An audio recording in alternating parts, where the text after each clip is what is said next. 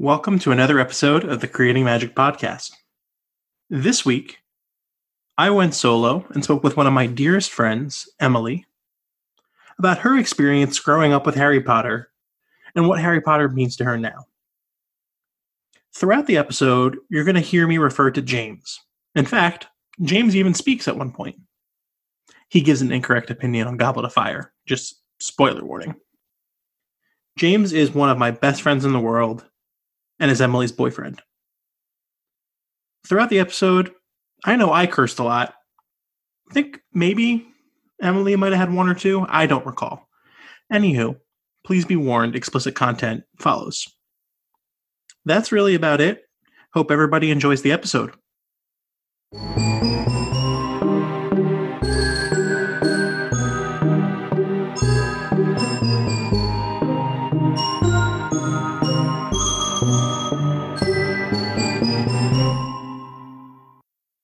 What is up, Pottergram? It's your favorite Hufflepuff, Muggle and Khakis with the Jason Derulo Redux. That's right. Danny's letting me ride solo once again. So excited for this podcast. I'm really thrilled to be talking with a dear friend of mine, someone who puts up with another dear friend of mine. Emily, welcome to Creating Magic. Hi, thanks for having me. Absolutely. How has life been during social distancing for you? It's been all right. I would say rekindling a lot of my old favorite activities, like reading and journaling, and I guess now doing podcasts. Yeah, once this whole social distancing thing started and it was clear we were going to be doing this for a while, I was so committed to getting back into reading like the way I used to growing up. And it never, maybe it's because I'm like a lazy piece of shit. I don't know, but like it just never happened. Yeah. I find it's much easier to start with something you've already read. Yeah. So for me, that's like, the Bible, right. Things like that. Yeah.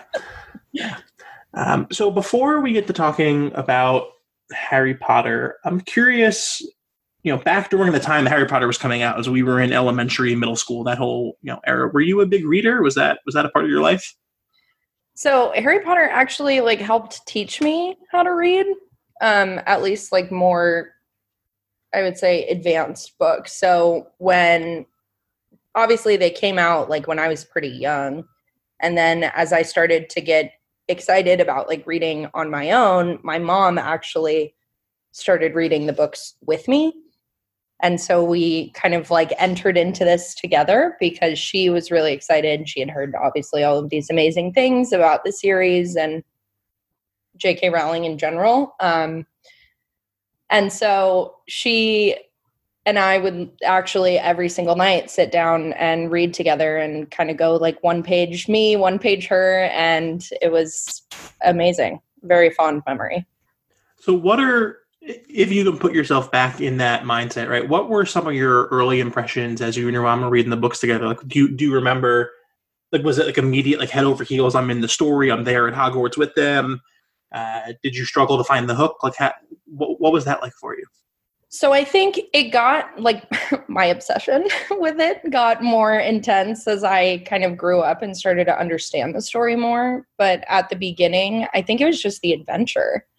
The idea, I've always loved kind of British culture. And this was an introduction to that and the idea of a boarding school. And I was at a private school myself when I was reading them. So I wore a uniform every day and they wore their robes. And I think it was just a way for me to kind of transport myself into this other world. I loved it.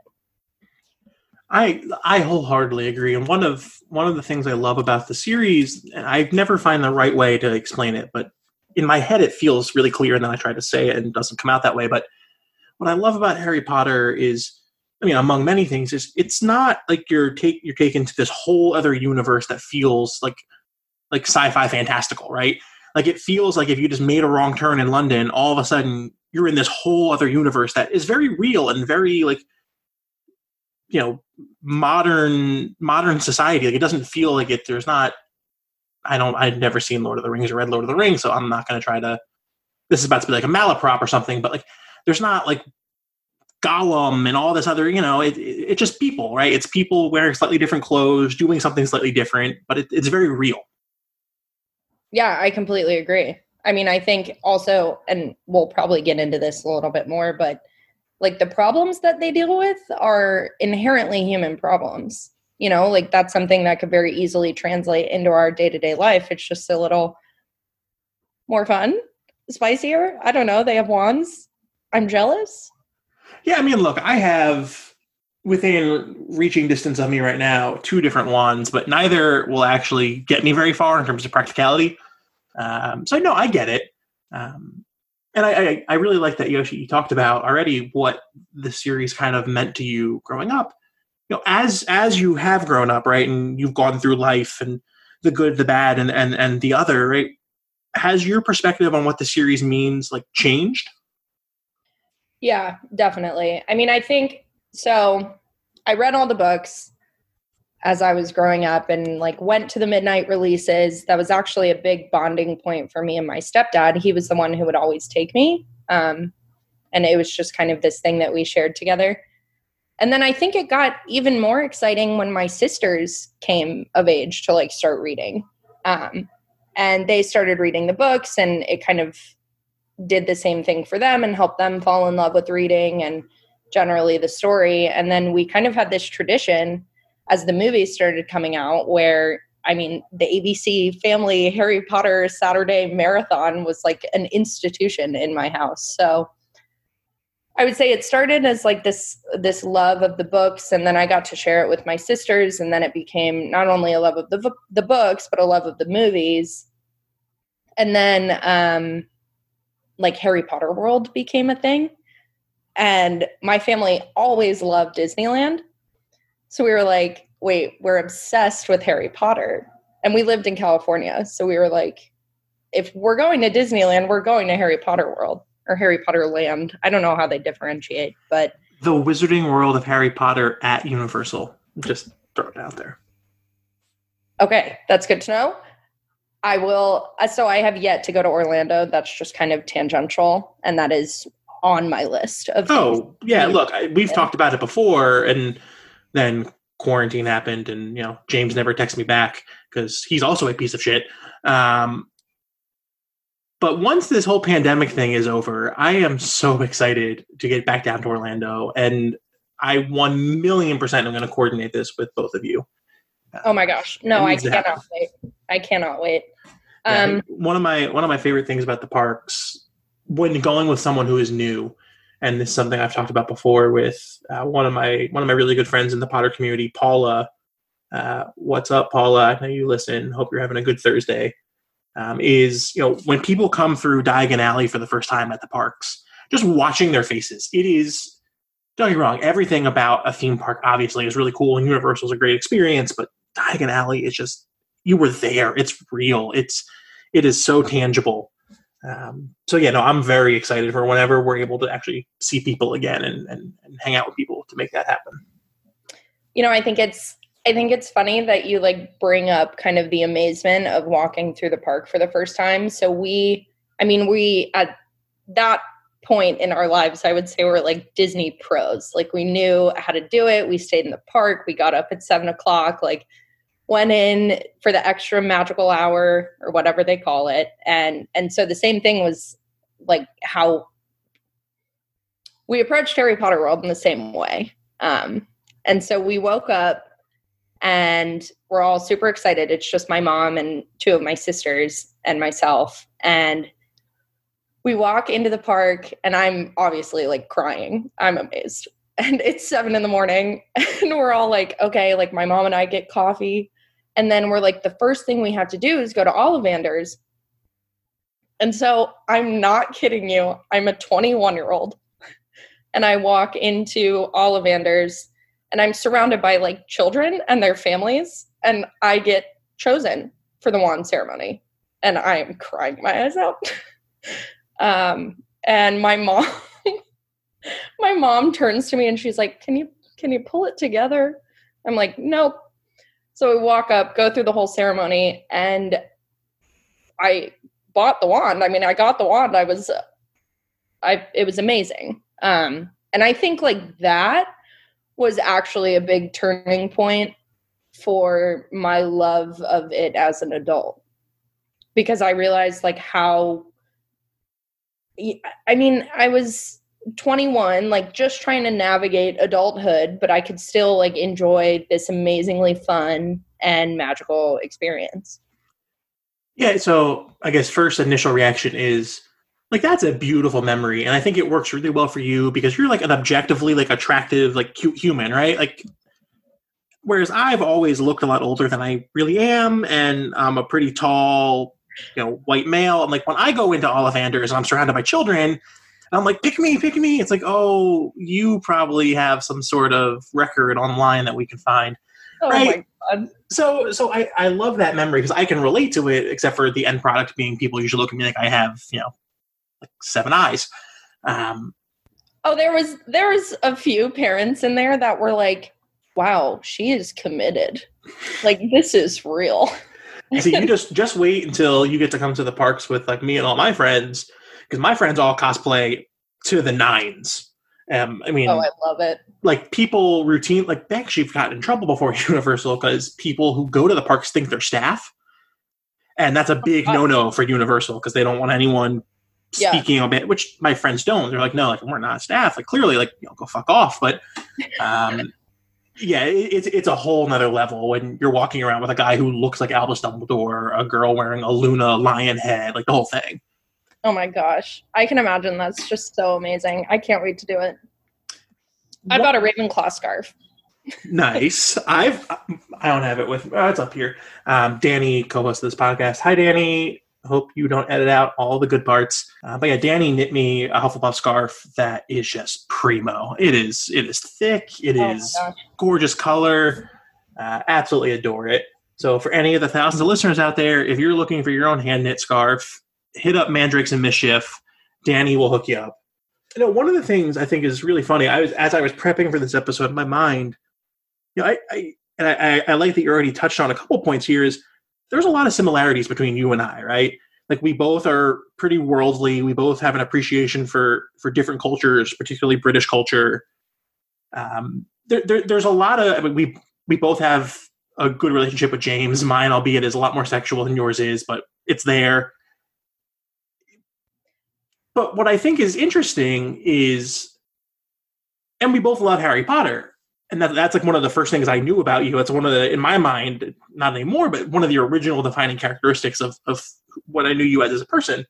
But what's funny is I think that has become like one of my, if not the only defining characteristic about me for many people out there, right? Is like, I'm the Harry Potter guy now. Whereas I don't think about you as like the Harry Potter person. Like we both were at the same point, and then I kind of just crossed the Rubicon. And so I don't, that's not necessarily a question. I'm just curious if you see that as well, if you get that, right? No, I would say I'm inspired by it. I mean, I think like your commitment to understanding the universe and like loving it as much as you do is amazing. And I think when I see people like that, and I would say just now kind of getting more involved in the community, it's a celebration. It's really exciting to like be around people that have such a passion for not only like the actual literature, but the story and the universe that it creates. So I love it. Keep doing your thing. I will always be following you and watching. Yeah, in talking about the community, I think one of the things that's fascinating for me is, so we just compare it, but now to contrast, my family was never into Harry Potter. To this day is not. My sister doesn't care for it. My sister doesn't really read that much. She's a brilliant human, studies her ass off, like reads like school stuff, but doesn't like read for fun. And my parents don't do Harry Potter. They think it's weird. So for me growing up, the Harry Potter community was truly a community of one. Like it was me and these stories. And that was great. I never knew any better. Like I didn't have friends growing up that really were into it that much. It was me and these books. And it was only a couple years ago that I discovered this vibrant, diverse, massive community online around the world of people. But, you, as you've said, you had your whole family there who were so engaged and passionate. And, that must make the world of difference, right? Because hypothetically, I have to assume like you never thought, hey, like I need other people to share this outlet with, right? Like you had your outlet. It was your sibling, it was your stepdad, it was your mom. Yeah, I'm so grateful for it, and I think my mom now realizes that she kind of created a monster because every single time that I'm with my sisters who are now like in college, we're like, okay, first thing we're doing, Harry Potter marathon Saturday morning. And my mom is like, guys, are you really going to watch these movies again? And I'm like, absolutely. How do we not? And then I asked my mom for my 25th birthday present to be a trip to Orlando. And she's like, yeah, let's do it. But no, I'm extremely lucky. And I think having it come from my family kind of gave me the confidence to be able to share it with other people as well. Like I remember I was on a dance team in high school, and we had like a show, and it was the same night that I think it was the first installment of the Deathly Hallows was coming out. Like mid-July? Yeah, the movies. Yeah. No, it might have been the last one. Oh, no. I have no idea. I was on part 1 or part 2. Okay, but I gotta look this up. Freaking out. Yeah, production note. I'll look this up while you're talking. Okay. Yeah, so we had this dance show, and I had already purchased tickets for the midnight showing of, I think it was part 1. Yep. So part 1 was November 19th, 2010. Part 2 was July 15th, 2011. Yes. So it was in November in California. Have my dance show. Already bought tickets. I knew the dance show would end at like 10:30. And I literally showed up to the rehearsal room and like our dressing rooms in full garb. I had a scar on my forehead. I had the Harry Potter glasses because, granted, when I wear circular glasses, I kind of look like Daniel Radcliffe. It's fine. Yeah, you have the complexion and the hair color. I see it. Right. Not the green eyes. Bummer. But that's okay. Not that he even does. I would say that's a note. But we can get into that here in a minute. Don't you worry. So I'm like fully dressed for the show, and I obviously had to take the makeup off to like do the performance. Did the performance, came back, looked at my friends that I had bought the tickets with, and I was like, okay, Mom and Dad, I love you. Like, thanks for getting me flowers. Glad the show went well. I am driving to the movie theater right now. Drove to the movie theater, watched the midnight showing. It was the best experience. I mean, I started crying when the freaking Warner's Brothers thing shows on the screen. I still do to this day. I'm a crier, if that's not clear. No, I've talked a little bit about seeing part 1. Right, part 1, right? I know I just said these and they went right out of my mind. No, I've talked about seeing part 2, right? So I saw part 1 with my dad. I remember that vividly. We never did. My family just was never, maybe because my mother in particular was definitely more strict. And so like things like being out late at night was never a thing. So like I never went to a midnight book release or a midnight movie premiere or anything like that. But I saw part 1 with my dad. And then I talked about this before on the podcast, I snuck out of a summer camp going into my senior year of high school and got very drunk on just that basic, like absolute vodka, like it's basically rubbing alcohol. Oh, extremely familiar with that. Yeah. Because we snuck back to my parents' house because the summer camp was in my hometown. My parents were gone. We did that. Saw like a midday showing of that and went back to camp like nothing happened. I distinctly remember sitting there after part 2, just like staring at the screen, being like, it's done and it's gone. And it's actually, funny talking about kind of the end of the series and, sitting there at the movie theaters being like, it's over, and tying it into what you said earlier about going to the Wizarding World and having that feeling of, okay, this is actually a turning point for how I can engage as an adult. Yesterday, in terms of when we recorded these episodes, Danny and I recorded an episode with the Greg Who Lived, who is this wonderful Harry Potter Instagrammer and member of the community, and really, really nice guy. And he was talking about, I think we all kind of struggled once the series ended. There was that lag for a couple years of how do we continue to engage. And so that's something I struggled with too. And frankly, I think it took going into college, and for me at least, like struggling with just issues of identity and who I wanted to be and what I wanted to be known for and all that, to really rediscover the community. Right. Like I'm sure James could even probably speak to, like, there probably was a decent amount of time when he first knew me where I wasn't known as the Harry Potter person. Like, definitely it was probably a trait of mine that we talked about. I distinctly recall bringing my butterbeer mug to mixers and to parties at the basement. I think, yeah, it got conversation starter. That had to be perfect. Perfect, or just a non-starter for most normal women. It didn't really work out for me too well, as I recall, but that's fine. But no, I again, like, it's a thing that definitely defines my life now, but that's really only been the case for the past couple of years. I've always been passionate about the series, but it was never the thing. Yeah. Yeah. Well, I think it's exciting that you have something that brings you so much joy now. Well, yeah, I mean, so long as I'm not going to have someone who I can love and call my own, I might as well have all these books, these hundreds of books, or a million characters. Oh yeah, millions of characters too, but they don't really love me back so much. They're kind of just there on a page. Yeah. Yeah. No, I think after I had the wand choosing experience, being chosen, I was like, you know what? I really love this. And if it's something that makes me happy, I might as well embrace it and enjoy it. So I would say I dove in head first. And then, I mean, Turning Point, another one, when binge mode came out, I listened to binge mode Game of Thrones because I obviously love Game of Thrones too. And I would say not to the same extent, but using podcasts as a way to explore a universe, I think is amazing. So I heard about binge mode randomly from a friend and I listened to it, and then they took a bit of a hiatus, and then the Harry Potter one came out and I was like, oh my God, are you kidding? Well, I distinctly recall binge mode being, I think, the first conversation you and I ever had. Whatever that bar that Declan worked at.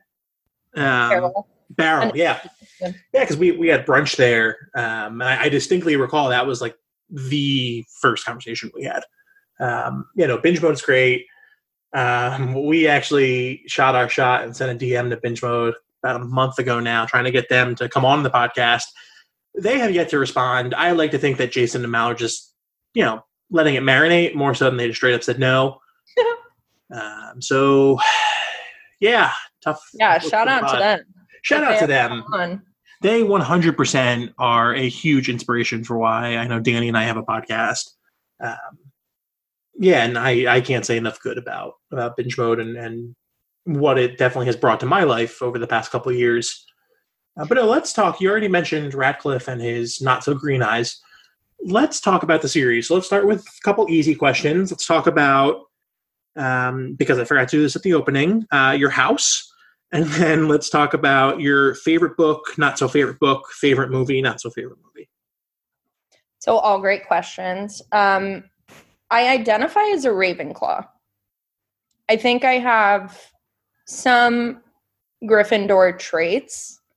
I consider myself a very kind of extroverted person, a leader in some capacities. But I think what it always comes down to for me is that I am a calculated risk taker. And I think that's a very real Ravenclaw trait. Yeah, you are sitting next to one definitely big risk that you took a calculated chance on. And it seems to be going well so far. I'm curious.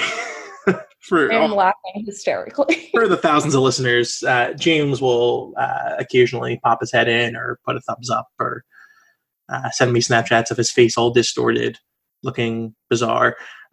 He looks like, what was the fat guy from Austin Powers, the guy in the hot tub? The fat bastard. Yeah, that felt pretty easy. But that Snapchat, James, with your terrible scraggly scruff, looked like that. I'm curious, but I do want to hear all the favorites and least favorites, but I'm curious where you would sort James. And I'm going to end up putting a disclaimer at the top that James is your boyfriend, my best friend, and all that. But James is your partner. I'm curious where you would sort him and how you feel you guys, in terms of Harry Potter stuff. This is not meant to be a relationship therapy podcast, but and that's one of my other works. How you feel you complement each other and all that. So I actually think James is also a Ravenclaw, but if I have like a rising Gryffindor, I think he has a rising Slytherin. Yes. Yeah, I was going to. Okay. So, yes, I will say the evolution of James Manning has definitely been Ravenclaw. 1,000%. I mean, it's always been there. He's always been a very intellectually driven guy. But the James that I met and the James that I knew for the better part of, 4 years was definitely Slytherin. Oh, yeah. I don't know if this is a hot take, but I would say the James that I fell in love with originally, or was attracted to originally, was the Slytherin in him. Well, and look, this is definitely a good topic for my other podcast, Chamber of Secrets at Night Weekly, which is a great podcast. But I can imagine some of his Slytherin traits being, how do I say, a very nice addition to interactions. Oh yeah.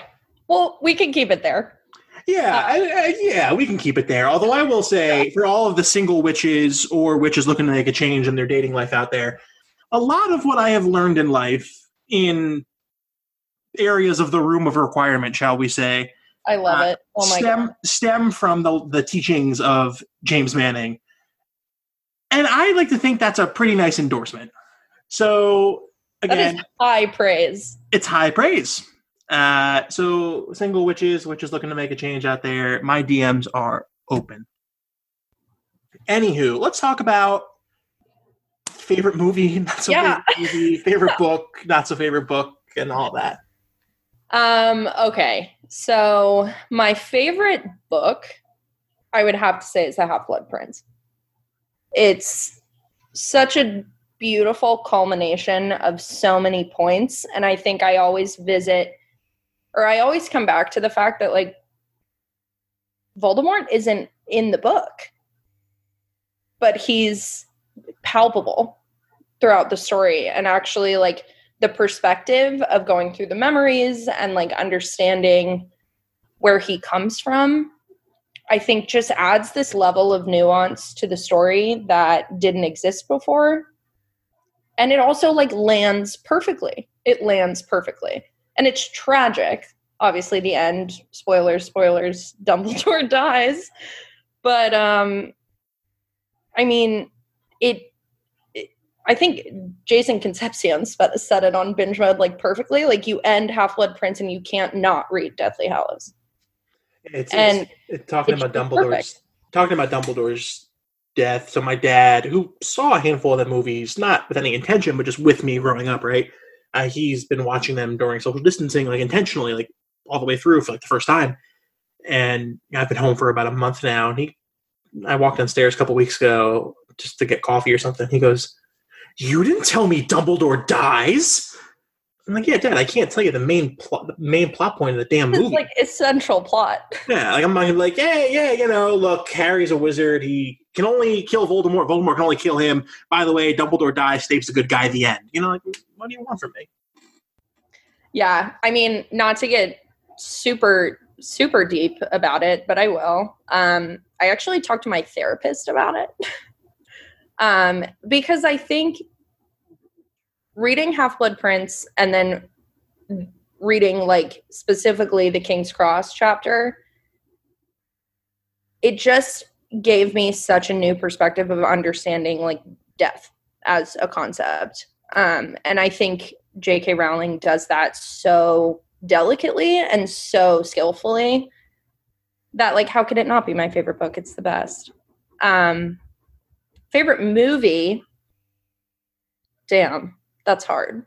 I wish they'd remake all the movies and just keep them exactly like the books, and I could just sit there and watch them for, like, 15 hours. But yeah, this is where we need a Game of Thrones style series. Oh, completely agree. Yeah. But I would say the one that I always go back to, it oscillates between The Prisoner of Azkaban, amazing, and Deathly Hallows Part 1. Deathly Hallows Part 1 is a very underrated movie. I know people love to say, and perhaps rightfully so, that it's just a big camping and traveling movie, right? Like it's almost like something you'd see on HGTV or the Travel Channel or something, but it is a very good movie. Like that's one of those movies where it takes a lot of the subtleties of their acting because there's not like Part 2 is an action movie. It's it's almost like it belongs in the Fast and the Furious series, right? It's just boom, boom, boom, boom, right? But Part 1, they're out in the middle of nowhere. They're at Shell Cottage. They're not the magic isn't necessarily what's propelling kind of the plot. It requires these, at that point, I guess they were 22 or whatever, but still like relatively young, still in terms of the world of their acting, pretty inexperienced actors to really shine and drive it. And boy, do they do it. Yeah, I completely agree. And I think it's the most kind of compelling for the trio and like how they interact with one another and how their personalities have grown into like adulthood. I think they learn so much about each other. And like you said, the subtleties in the acting like pulls that through very well. And I mean, you're like traveling around England and Scotland. It's amazing to watch. Yeah. So in addition to going to Universal together, because I've been trying, as I distinctly recall, since about spring of 2014 to make this happen with James and Cliff is, a football trip around England. I definitely want to do that, and they're probably going to hate me for wanting to bring, significant others along. But we 1,000,000% should also do an England trip because, completely agree. I'm there. Let's do it. Cool. The second this quarantine ends. And like James doesn't even have to come. Like whatever, it's fine. Yeah, sorry. It's fine. I respect it. He's making a quick quarantine cameo to say that his favorite movie is Goblet of Fire. Oh, I agree with you, Stephen, because this, that's kind of a cheap choice. So he's sitting next to you. James, slide over. I want to ask you about this. Just, and look, as I said on a podcast that will be released in a couple weeks, I'm fine with people having different opinions than me, so long as the opinion comes with well thought out rationale. So this is your opportunity to provide rationale for why you think Goblet of Fire is the best movie.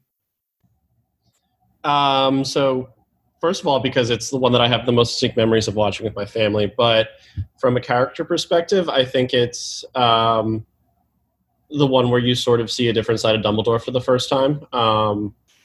And sort of him getting caught very off guard by things that are going along. He's seen as sort of like very sage throughout the entire series. And this is the first, the scene that comes to mind is when he, essentially confronts Harry for putting his name in the goblet, and he is completely flabbergasted and shell-shocked. And it's the first time that you realize like, oh yeah, maybe he doesn't know everything, and, he's just sort of doing his best. And that is sort of drawn out later in the rest of the books when you get into sort of his past and, specifically with his family and how he's mistreated and, essentially made mistakes. But from a character perspective, at least, that's why I always thought it was the most interesting one. Okay, so that's completely fair. So let me ask two follow-ups, and I'll let you get back to the Bundesliga or the FIFA or whatever you've got going on, which is, did you read the series? Like, were you a reader? Okay. Yeah. Oh, no, I very distinctly remember driving down to the Jersey Shore with, oh, God, which one was it? Oh, it was the fifth book. Like, having just gotten it from and writing it in and reading it in the back of the car, turning through something like 200 pages in the 2-hour drive. Look, I was a Borders guy myself, but Barnes & Noble is fine. We'll let it slide. Second follow-up is, I think your answer is totally fair. Like, I definitely think, and I think you get this in the books too, that throughout Goblet of Fire, Dumbledore is caught off guard and is a step behind for a lot of the plot.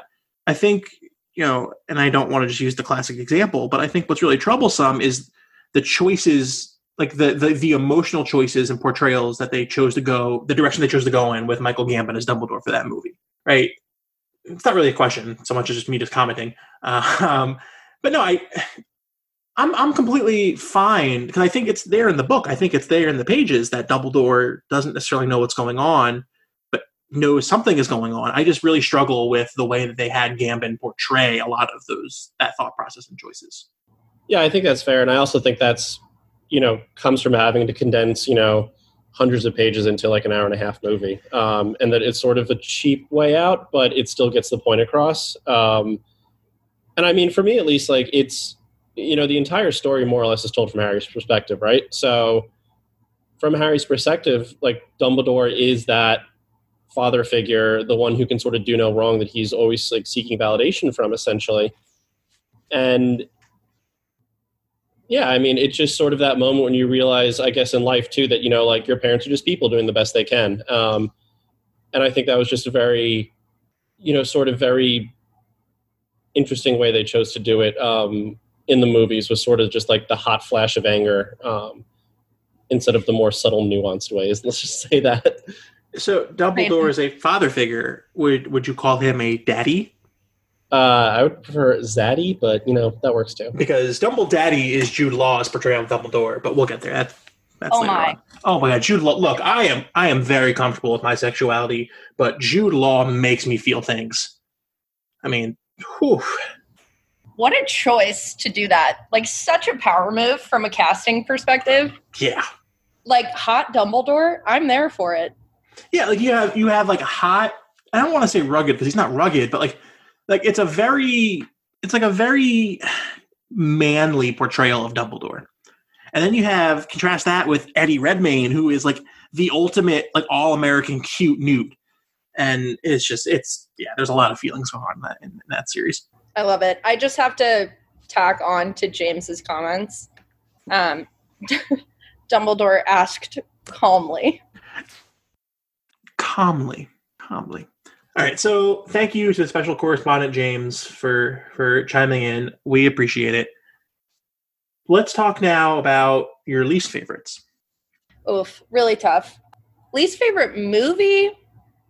I have a few. So I don't like that Deathly Hallows Part 2 was such an action movie.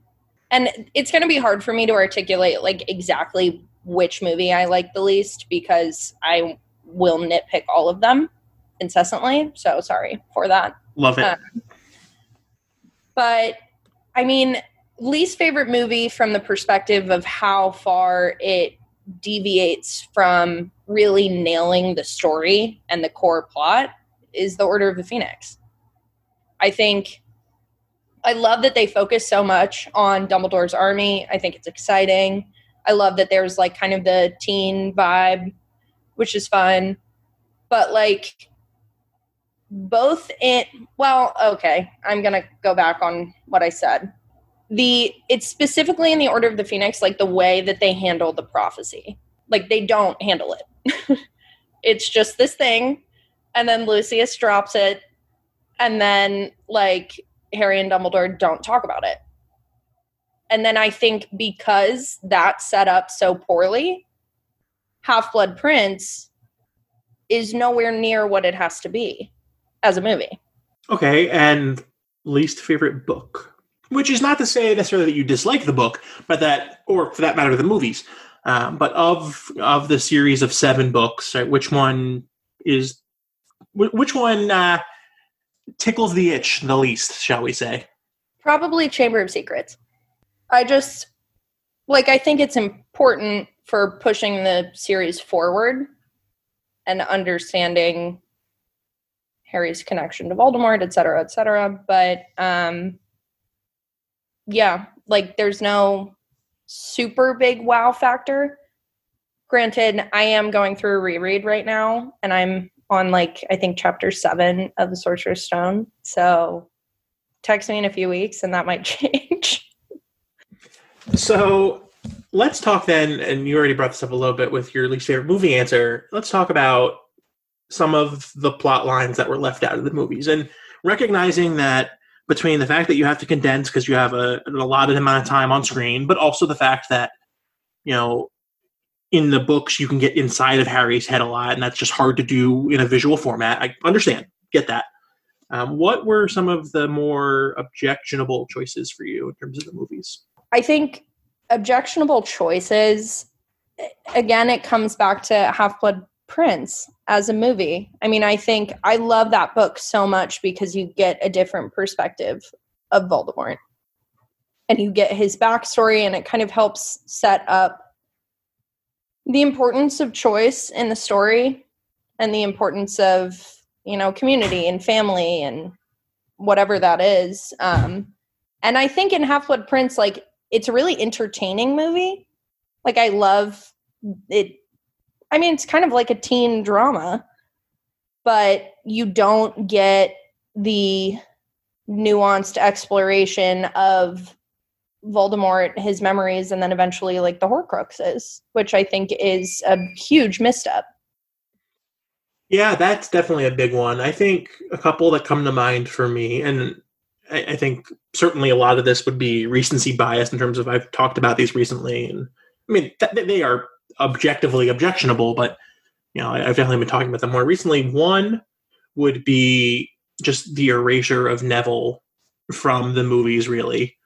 You lose a lot of his plot, like specifically in Order of the Phoenix, right? Thinking about his family at St. Mungo's, losing that's really tough because I think one of the things, as I've read the books as an adult and listening to Binge Mode and just thinking about the series more critically, is not just that Neville could have been the chosen one, right? But the ways in which J.K. Rowling both directly and subtly like paints those contrasts and really makes it like a very clear link between him and Harry. It's beautiful and it's finessed, and that's a tough loss for me.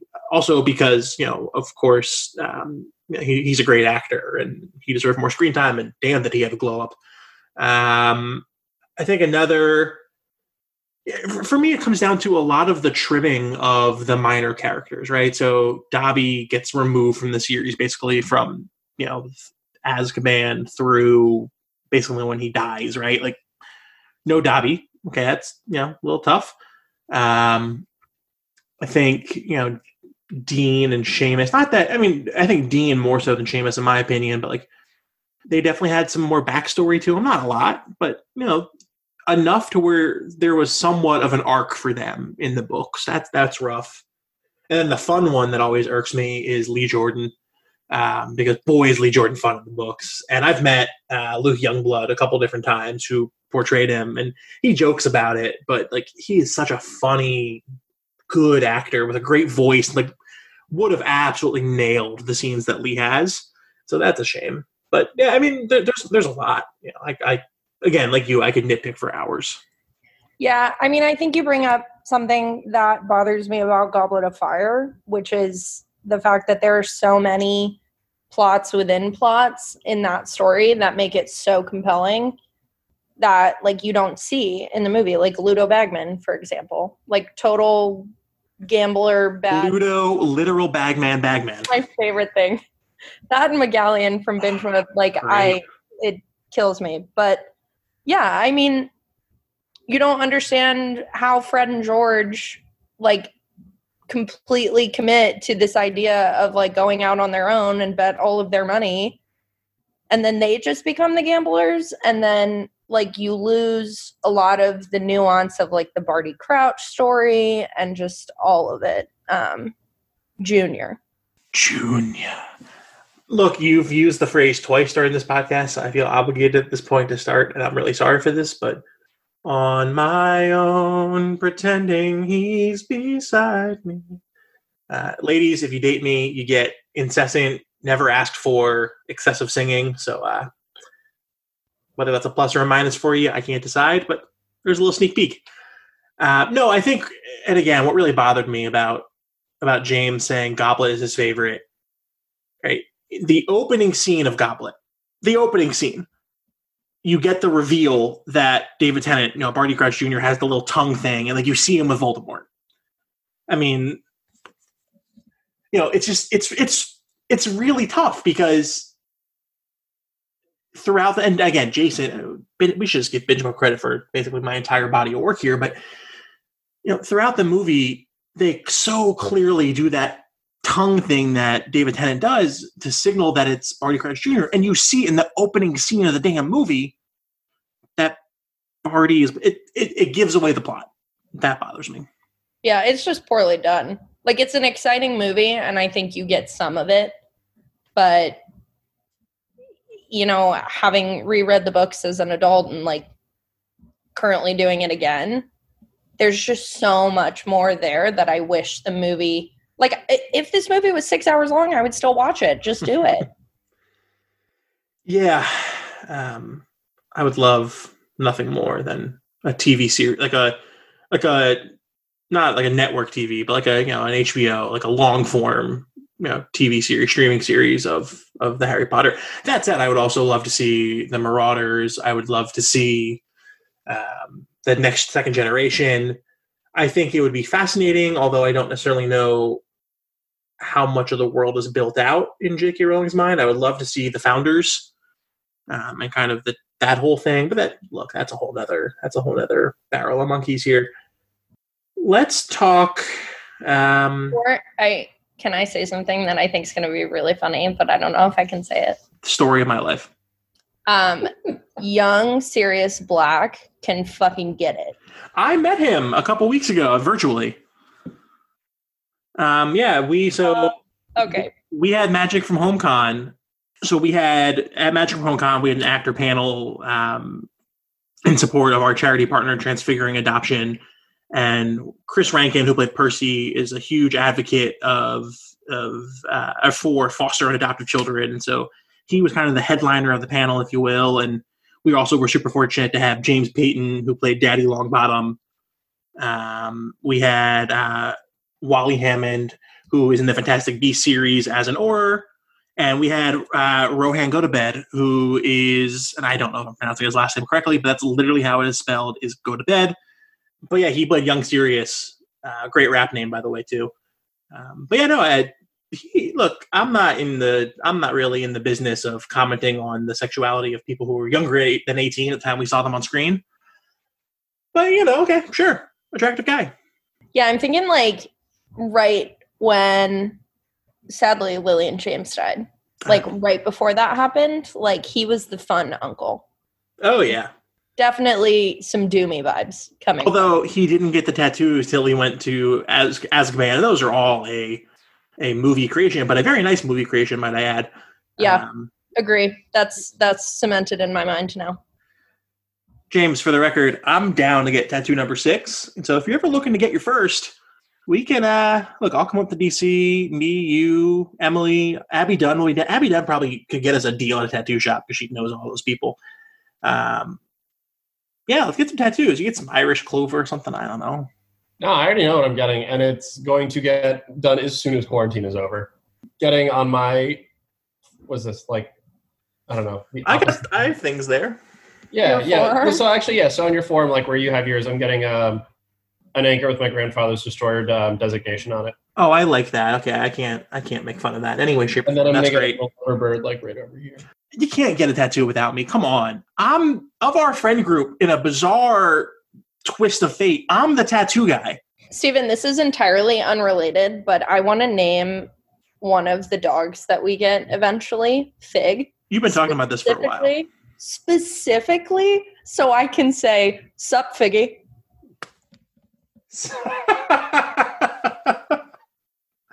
Oh, sup, Figgy. Another binge mode classic. One of the most underrated moments in the books. It's hilarious. Also an extremely cute name. But yeah. That's besides the point. Let's wrap up here with just a handful of like lightning round style questions. We have now seen 3 portrayals of Albus Dumbledore in the movies. We've seen Sir Richard Harris, may he rest in peace. We have seen Michael Gambon, and we have seen Yumbledore, Dumbledaddy, Hot Dumbledam, Jude Law. Please, for me, rank them from least favorite portrayal to favorite portrayal. Wow, that is extremely tough. Least favorite, bad Michael Gambon. Yes. Oh my God. Okay, so longtime listeners of this podcast will know I have asked this question probably about 15 times now to various people, and nobody, I mean nobody, has said Michael Gambon is their least favorite. Most people say he's their favorite. So he is canon in my mind. I will say that for the movies, solely because I think like he was the one who was given the task of having to grapple with the more complex Dumbledore. Granted, there are some seriously bad choices that I think were made for the way that he portrayed it. So that's why I'm putting him last. Second, young Jude Law. Mostly because we only have a few instances of seeing that, so I can't really make that judgment yet. And then first is Sir Richard Harris. I mean, he is what I picture Dumbledore in my mind. Yeah, so I agree with Jude Law. And this is something that one of our really good friends on the pod, Carrie, hey Carrie, the Hogwarts professor, said on her episode a couple weeks ago is, like you just said, we've only seen a select body of his work. Right? Until we've seen the entire portrayal, we don't know where he's taking the character. I'm optimistic about it, and I think he's doing a really nice job of navigating the kind of the devious whimsy with the kind of gravitas of Dumbledore. But yeah, we'll see. And for me, the Michael Gambon, and I don't want to harp on this too much, is a ton of really bad choices. And I don't know if they were his. I don't know if they were the directors and the producers. I don't know. I do know that he's admitted multiple times to never reading the books before he took the role. Just never read them. Are you kidding me? Yeah. Never once. If there were a way to show the video of the facial reaction that I just had, absolute shock. I did not know that. Yeah, y'all imagine that you just ingested like 3 warheads, a couple like sour lemon candies, and a Sour Patch Kid all at once. That was Emily's face. I think you're right. He had to do a more complex portrayal because starting with the movie he came in on, Azkaban, it was no longer necessarily a kid's movie. It was a movie for young adults. It was a movie with complex, more nuanced theme. I get that. I will say Richard Harris would have struggled doing a lot, just because of his age and his health condition. He would have struggled doing a lot more of the physical, kind of more present Dumbledore scenes that we see throughout the rest of the series. The only saving grace, the only thing I can say positive about Gambon that really redeems him for me is the battle with Voldemort in Order of the Phoenix, the Ministry. If you can't nail that, you can't do the role. And he nailed it. Iconic. I wish that we had an Alan Rickman-esque play Dumbledore start to finish. Not actually Alan Rickman, because I could never take him away from Snape, but someone with that level of ability as an actor would just be amazing. But anyway, I don't. Oh yeah, I know. I agree. And the more I think about it, as I thought about for this podcast, I don't want to necessarily just shit on Gambon saying it's his fault, because looking across the series, there were a lot of good actors and actresses who I think just had questionable portrayals, and so that leads me to think it was more of direction from the directors and producers, like Bonnie Wright, who I think is a remarkable actress. Side note, Bonnie, I know you listen. I'm into conserving the earth and saving the world, and I'm really big on sustainability, and I happen to be single, and you happen to, I don't know if you're single, but I'm around. I'm just saying, the Ginny that we see in the movies is just not the Ginny from the books. But like, I don't necessarily put that at her feet, because like I don't know. It feels like that was more of a, hey Bonnie, like try doing this way, try doing it this way, right? Not like Bonnie just being like, yeah, I'm just gonna be boring. Yeah, I completely agree. I think maybe we'll see more from her, which would be fun. But yeah, she's gotten into directing a lot, which is great. And again, she's a huge activist for a lot of like clean water and conserving the world and all of that. And she happens to look beautiful with her bangs, and it's fine. It's fine. Shouts to Bonnie. Yeah, shouts to Bonnie. Please come on the podcast. I promise I won't be as creepy as I just was. Anywho, next question, easy softball question. What is your favorite class? I don't know if that's a softball. Well, it's a softball in the sense that there's a set amount of options. I don't have a strong opinion one way or the other on whatever you're going to say. So you're allowed to say whatever you want. And I'll be like, yeah, cool. Everything keeps going back to charms for me. I think it's foundational. And I'm a big foundational learner, I'd say. Like, I think once you have that, you can build. If not charms, History of Magic. History of Magic, in my opinion, is just, I feel so bad for History of Magic as a class because there is so much good content. I would love nothing more than a real History of Magic class with like a Lupin-esque professor, and instead you get Bins, who just, it's awful. Okay, cool, good answers. Who and this answer, as Danny, this is usually the question Danny asks. I love it, but she always phrases it a certain way. And spanning any generation, so it could be the Marauders, it could be the Founders, it could be professors, doesn't matter. Who would your friend group be? Right. So for me, I'm hanging out with Lavender and Pavarti because I'm a huge gossip, love drama, all about it. Who would your friend group be? I might need to think about this for a second. All right. Well, we will give you more than 1 second, so we'll move on to the next question here. No, I think I can do it. All right. Fair. Professor McGonagall, icon. Ron Weasley, because I'm obsessed with him and he's hilarious. Kind of needy, but that tracks, so it's fine. So Professor McGonagall, Ron Weasley, fucking Hermione Granger, because 1, I want to see the banter between the two of them. 2, I love strong women supporting strong women, and I think she and I would get along really well.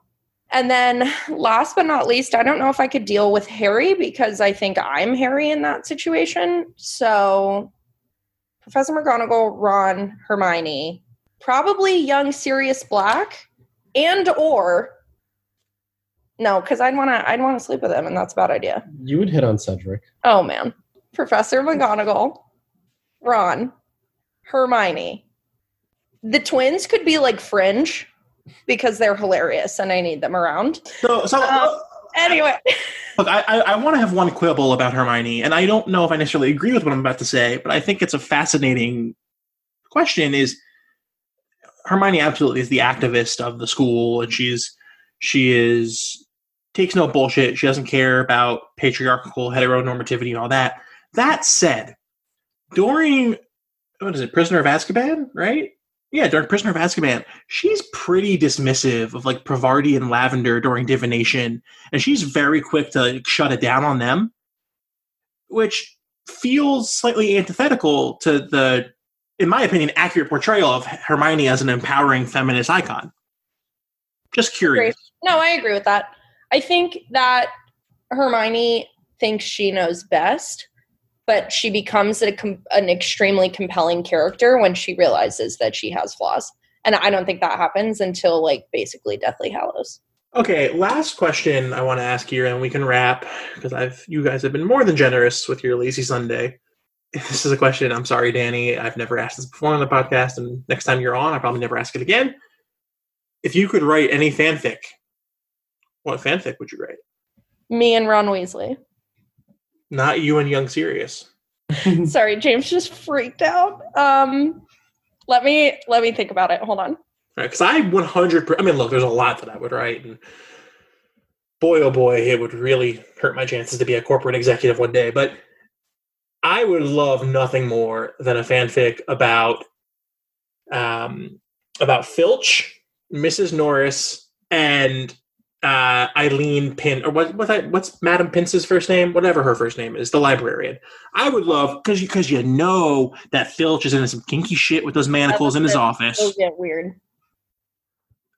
And he's got this weird thing for Mrs. Norris. I'm not convinced that they fuck. But I will say, and that's like a pretty decent theory. Not really theory. There's a lot of conversation about that going around the Potter community. It's like Filch's relationship with Mrs. Norris is a little too bizarre. Yeah, that's an awkward vibe. Yeah. So besides the joke of me and Ron Weasley, which I don't know if that was a joke.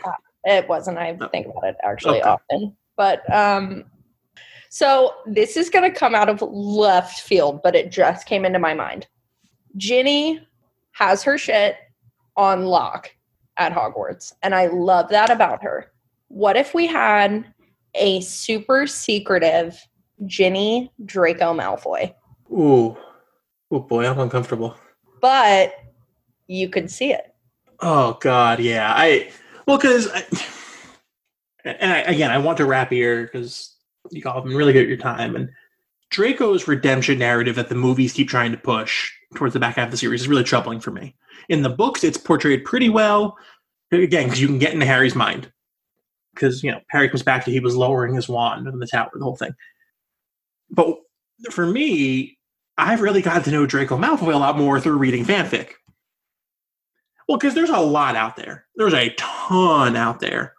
Because the books do kind of give that nod towards the redemption arc for Draco, so people have taken that and in ways both non-sexual and sexual, just kind of really written a pretty in-depth portrayal of Draco Malfoy. And Hermione's typically the character, either Hermione or Harry. The Drarry ship is real. But Hermione and Draco tends to be the most popular heterosexual pairing for that ship.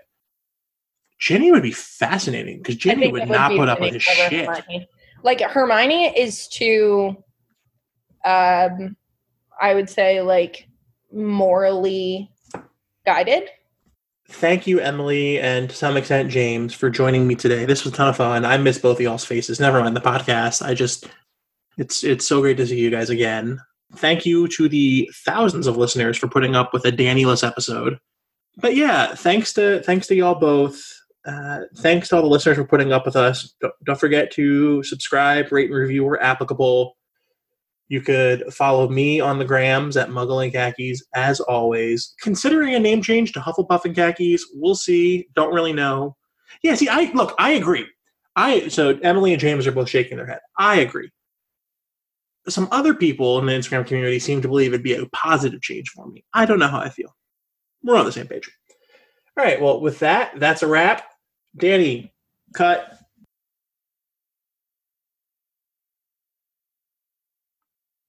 Okay, so my creator shout out for this episode is basic.beckaboo. Danny will figure out the exact handle and throw it in the episode notes. But Becky Boo, again, I don't know how to pronounce this. I'm so sorry if I'm butchering your name. A UK-based tattoo artist, illustrator, watercolor artist. Really, really gorgeous work here so far.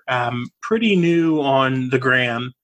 I only got started on Instagram at the end of April, but a handful of Harry Potter things here so far. A beautiful, beautiful Hagrid's hut with some really nice detail and color. The castle at night with the first year boats coming up across the lake, really gorgeous. And then most recently, kind of Hogwarts Express with the flying car. This is absolutely incredible. As I'm looking at it, I'm kind of thinking I need to head over back to the UK and get another tattoo because this work is outstanding. I'm really a fan. So y'all be sure to go give some love to basic.beckyboo. And again, I am so sorry if I'm butchering your name. But I really love your artwork, and it's definitely deserving of a shout out here. So shouts to you. Hope you are staying well and continuing to create some beautiful art here during this pandemic.